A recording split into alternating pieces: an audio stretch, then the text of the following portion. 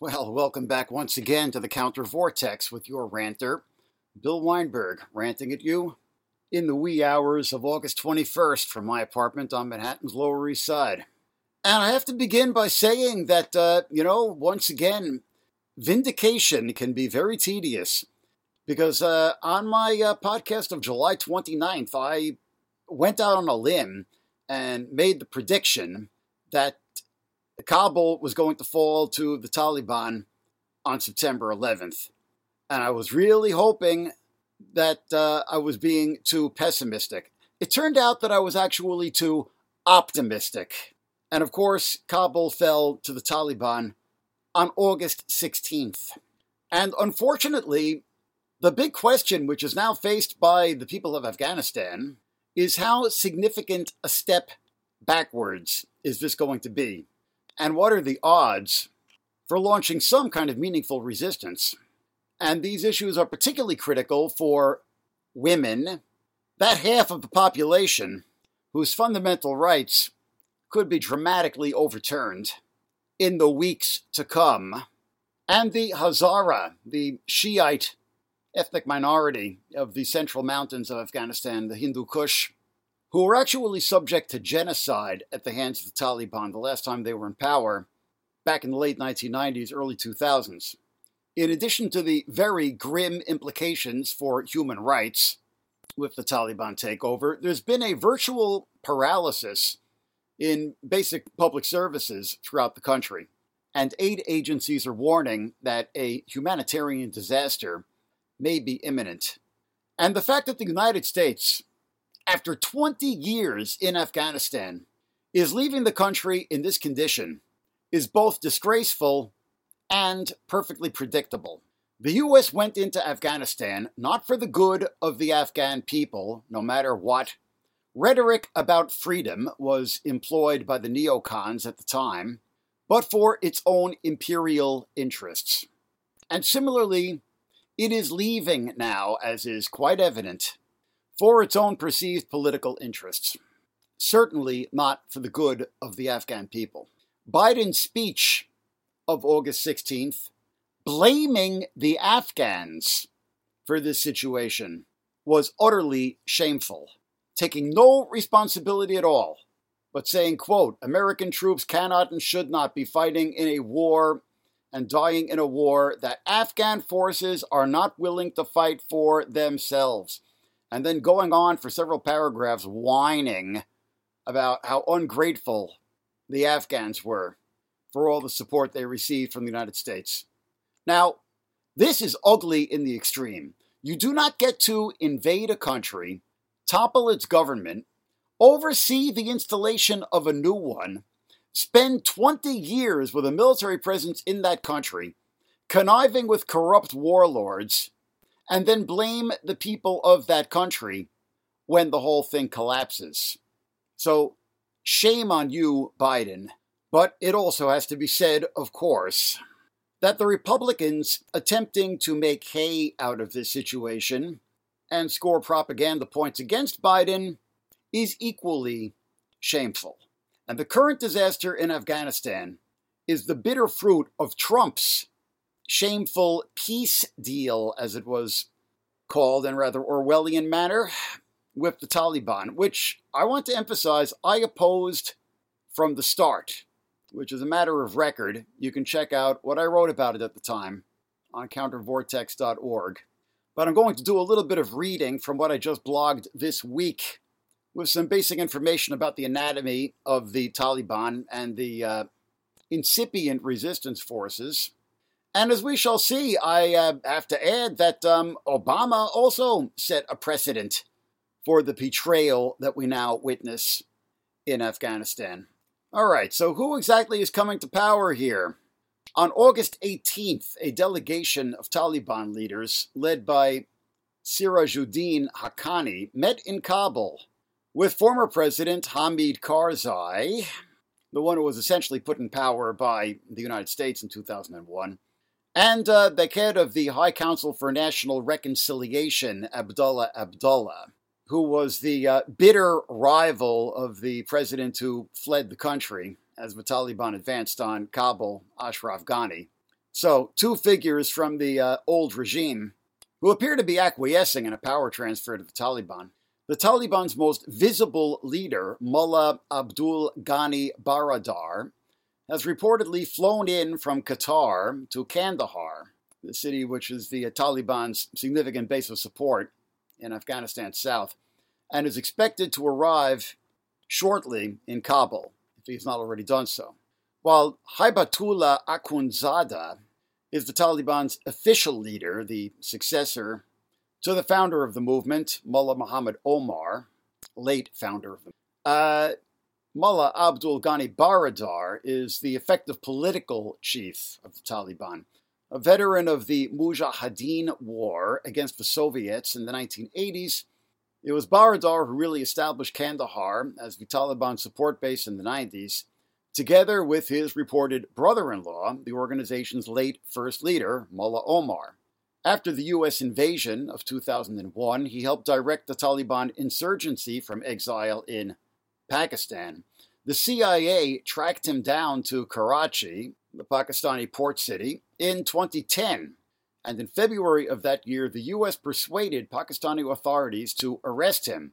However, he was freed in 2018 at the behest of Washington. Donald Trump's Afghan envoy, Zalmay Khalilzad, asked the Pakistanis to release him so he could lead the negotiations in Qatar.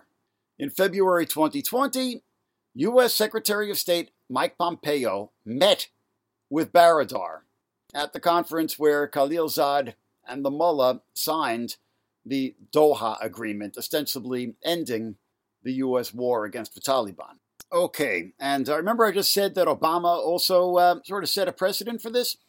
If you go to the website Hazara.net, a website that advocates for the Hazara people who are still bitterly persecuted in Afghanistan and Pakistan alike, facing intermittent terrorist attacks and massacres, and were actually targeted for genocide when the Taliban was in power last. They have a statement on their front page, this website, Hazara.net, which is advocating for the Hazara people, protesting that the Hazara people were put at risk by the release of 5,000 Taliban prisoners by the Afghan authorities last year, which the U.S. signed off on as a part of the Doha Agreement. That was the doing of Donald Trump. But the statement also bitterly recalls the release of the so-called Gitmo 5 in 2014 under Obama. Taliban leaders who were being held in Guantanamo Bay and were flown to Qatar in exchange for captured U.S. Army soldier Sergeant Bowie Bergdahl. Remember that affair? And Hazara.net writes that these included figures who were involved in massacres of peaceful Hazaras. Particularly, I was able to glean from media accounts in India, a piece in the Hindustan Times. The personality in question appears to be Mohammad Fazi, who, according to human rights groups, quote, presided over the mass killing of Shiite Muslims in Afghanistan in 2000 and 2001, end quote.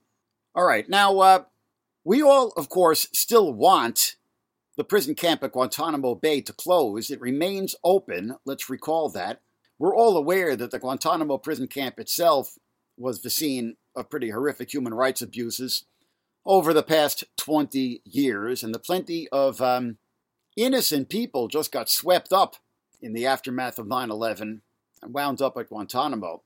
However, no matter what the dubious legal nature of the detentions at Guantanamo may be, it's also clear that there were some real baddies there. And I would submit that Mohammad Fazi, rather than being turned over to Qatar to rejoin the Taliban leadership, should have been turned over to The Hague to face international war crimes charges or genocide charges. And instead, he is among the leadership which is now seizing control in Afghanistan yet again. So, Over the past couple of years that the so-called peace process with the Taliban was underway, a lot of anti-war types have been cheering it. I was not among them. It was clear that this was a cynical and imperialist peace. No less than the war against the Taliban had been a cynical imperialist war. And had to do with, the U.S. need for some kind of minimally face-saving exit from Afghanistan, which it has demonstrably failed to achieve in any case, and nothing to do with the interest of the Afghan people. And in fact, the Afghan government was excluded from the talks. It was talks between the Taliban and the world's greatest imperial power, the United States. The so-called representatives of the Afghan people were excluded from the talks. There were provisions that there were supposed to be intra-Afghan talks after the Doha Agreement, after the U.S. cut its deal with the Taliban. And of course, that never really came to pass. So while all of the peaceniks were cheering this cynical connivance with war criminals that they called peace, I was remembering the famous anarcho-surrealist slogan, "Neither your war nor your peace." All right, now let's take a look at the anatomy of the resistance forces which are coming together. I wrote on August 18th, this past Wednesday, the first vice president of Afghanistan, under the government just ousted from Kabul by the Taliban, Amrullah Saleh, has taken refuge in the Panjshir Valley, north of the capital, and declared himself to be the country's legitimate president. Citing the Constitution, he said that in the event of incapacitation, resignation, or death of the president, the first vice president becomes caretaker president. And of course, just a few days before that, President Ashraf Ghani fled the country as the Taliban advanced on Kabul. Quote, "I am currently inside my country and am the legitimate caretaker president. I am reaching out to all leaders to secure their support and consensus," end quote, Saleh said in a statement. Defense Minister Bismillah Mohammadi has reportedly joined Saleh in the Panjshir Valley, as has Ahmad Massoud, who is the son, local politician who is the son of the martyred resistance commander Ahmad Shah Massoud. Many ethnic Tajiks in the Afghan army are said to have arrived with their equipment, including armored vehicles and tanks, after withdrawing from the nearby front line. And ethnic Hazara families have reportedly walked 200 kilometers to reach the valley, fearing persecution as the Taliban seize their homeland in Bamiyan province. And I should point out that the Panjshir Valley is mostly within Panjshir province, which is the one province of Afghanistan where the provincial capital, Bazarak, has not been taken by the Taliban. So it could become a critical focus of resistance, as it has been over much of the 2 generations that Afghanistan has been at war. Okay, so a little bit about the self-declared caretaker president in the Panjshir Valley, Amrullah Saleh. He's the former head of the National Security Directorate, that is to say, the secret police, and an implacable opponent of the Taliban. He's been the target of numerous assassination attempts. Of Tajik background, he was born in the Panjshir Valley. In the rugged Hindu Kush range north of Kabul, the Panjshir Valley has rarely been under the real control of any central government in the 40 years that Afghanistan has been at war. Ahmad Shah Massoud, the martyred resistance leader, was also born in the valley and waged an insurgency there, first against the Soviets back in the 1980s, and then against the Taliban in the 90s and early 2000s. He was assassinated, famously, days before 9/11, which is almost certainly not coincidental, and he has since been venerated in a posthumous personality cult. And his son, who seems to be a local politician or warlord in Panjshir, has also declared himself now to be in resistance in the Panjshir Valley against the new Taliban regime. Now, I should point out that, there's an obvious ethnic dimension to the conflict, with the Pashtun people of the south being the primary support base for the Taliban, whereas it was the Tajiks and Uzbeks in the north who supported the Northern Alliance, which was the armed resistance movement against the Taliban, which was led by Ahmad Shah Massoud and became the kernel of the new post-Taliban government after the U.S. invasion of 2001. So while I'm heartened by the emergence or survival of some, kernel of resistance to the Taliban, I certainly have very grave misgivings about the leadership, and I'm certainly very much aware of the potential for ethnic war in Afghanistan. I feel like I should refrain from making any more grim predictions unless I face more grim vindication. I should also point out, this is a really dystopian scenario, but the Taliban can also face an internal insurgency from Islamist forces even more extremist than they are. The so-called Islamic State, or ISIS, has established a franchise in Afghanistan, and it seems like it might have been the Islamic State Khorasan province, as they are calling themselves, which may have been behind the May 8th bomb attack on a girls' school in a Hazara neighborhood of Kabul, which killed 50 people, most of them Hazara schoolgirls. And the ISIS Khorasan province has been, portraying the Taliban as too soft and corrupt, particularly making hay of the fact that the Taliban have been funding themselves with the dope trade in Afghanistan, opium and hashish, and this ISIS franchise has actually taken to, within the areas that it's active, burning the opium and cannabis fields, carrying out its own eradication campaigns, much as the Taliban itself had done when it was in power in the 90s. You can read my story about this if you're interested.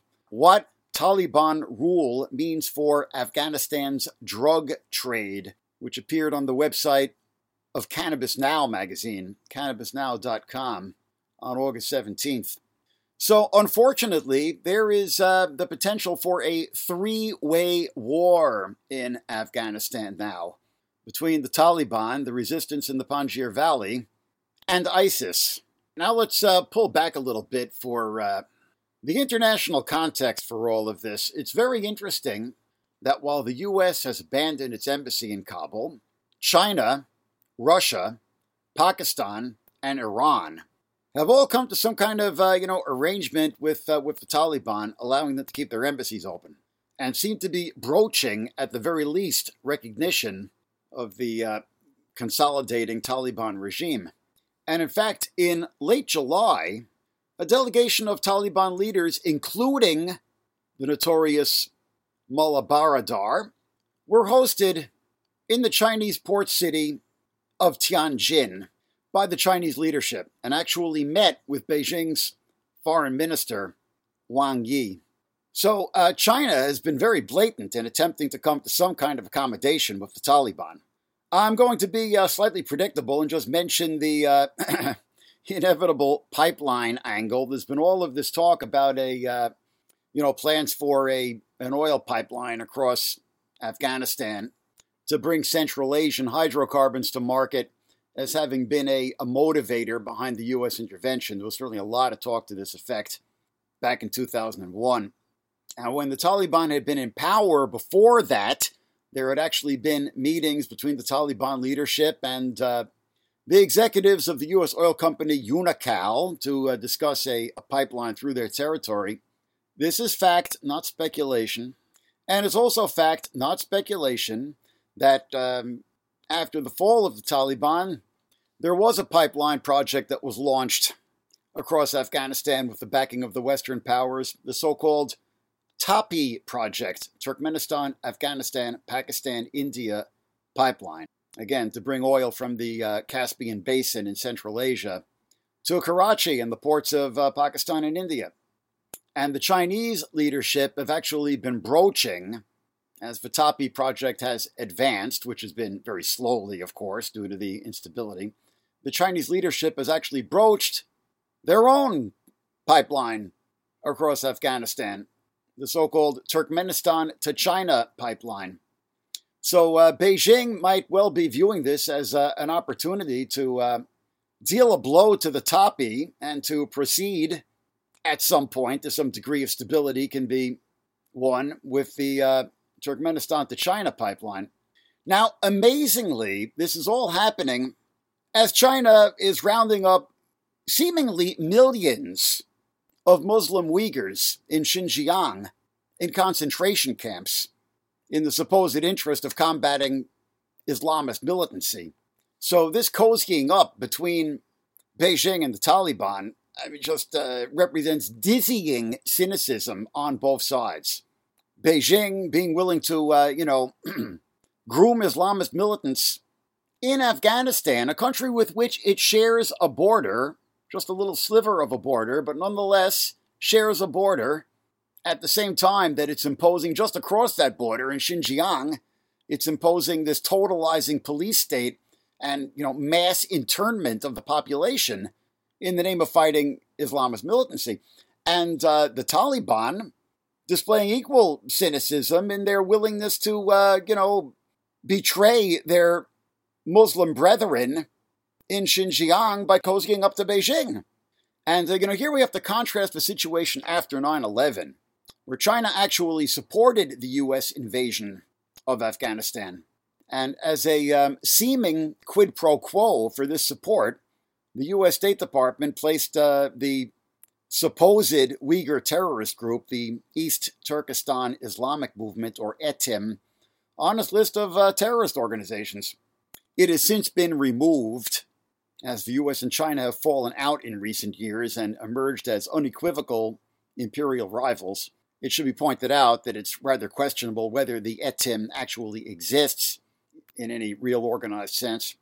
Similarly, when the Taliban was in power in the 90s and early 2000s, Russia was supporting the Northern Alliance, the armed resistance against the Taliban, and fearing an extension of Islamist militancy into the former Soviet republics of Central Asia, which Moscow considers to be its near abroad, as they call it, its backyard, so to speak.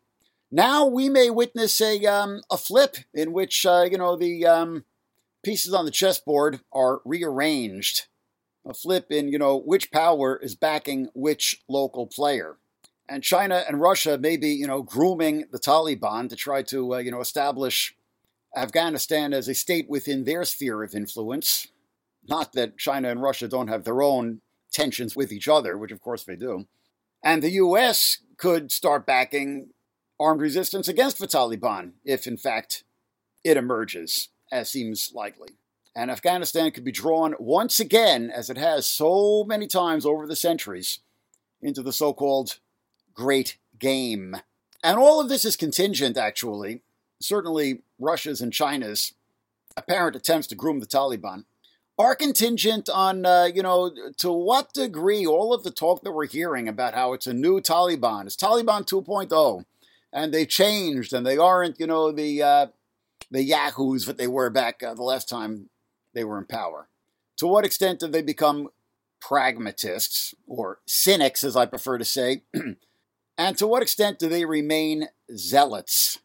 And probably their own ranks are divided. There's probably more pragmatists in the leadership and more zealots among the foot soldiers. Just a guess. But a guess based on the, reading of events where the leadership keep making all of these conciliatory proclamations as actual human rights abuses are committed on the ground. And from the perspective of, what is going to be the lot of the Afghan people now, I mean, it would be better if the Taliban have in fact become cynics. In the memorable words of C.S. Lewis, it's better to live under robber barons than under omnipotent moral busybodies.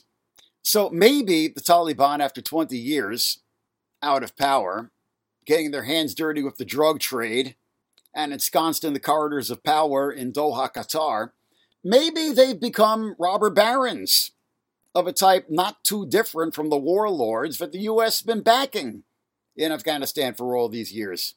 And in that case, maybe, the situation for the freedom of the Afghans, it will be a step backwards without a doubt.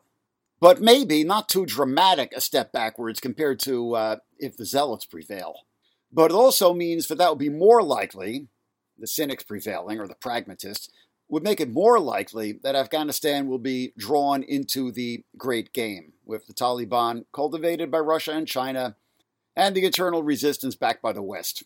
Or, if the zealots prevail, it could be much worse for the people of Afghanistan, and also more likely that eventually there will be yet another intervention by one world power or another to oust the Taliban. Now, Russia had its chance back in the 1980s, and then the U.S. had its chance beginning 20 years ago. Maybe next time it'll be China.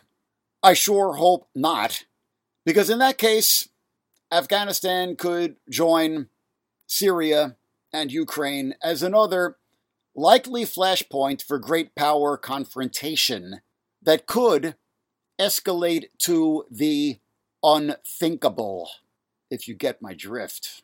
So, in terms of what we should be demanding now, we progressives in the West, well, apropos of what I was just ranting about, we should be demanding all great powers hands off Afghanistan. And critically, we should be giving whatever encouragement and solidarity that we can to the resistance on the ground against Taliban rule. Now, whatever misgivings I have about the leadership of the incipient resistance in the Panjshir Valley, and about the potential for it being groomed by the West in a proxy war, just as the Taliban could be groomed by Russia and China in a proxy war, I'm nonetheless heartened that there remains one part of the country which is not under Taliban control. However, I'm much more interested in what are the prospects for civil resistance. Resistance at the local level by Afghanistan civil society.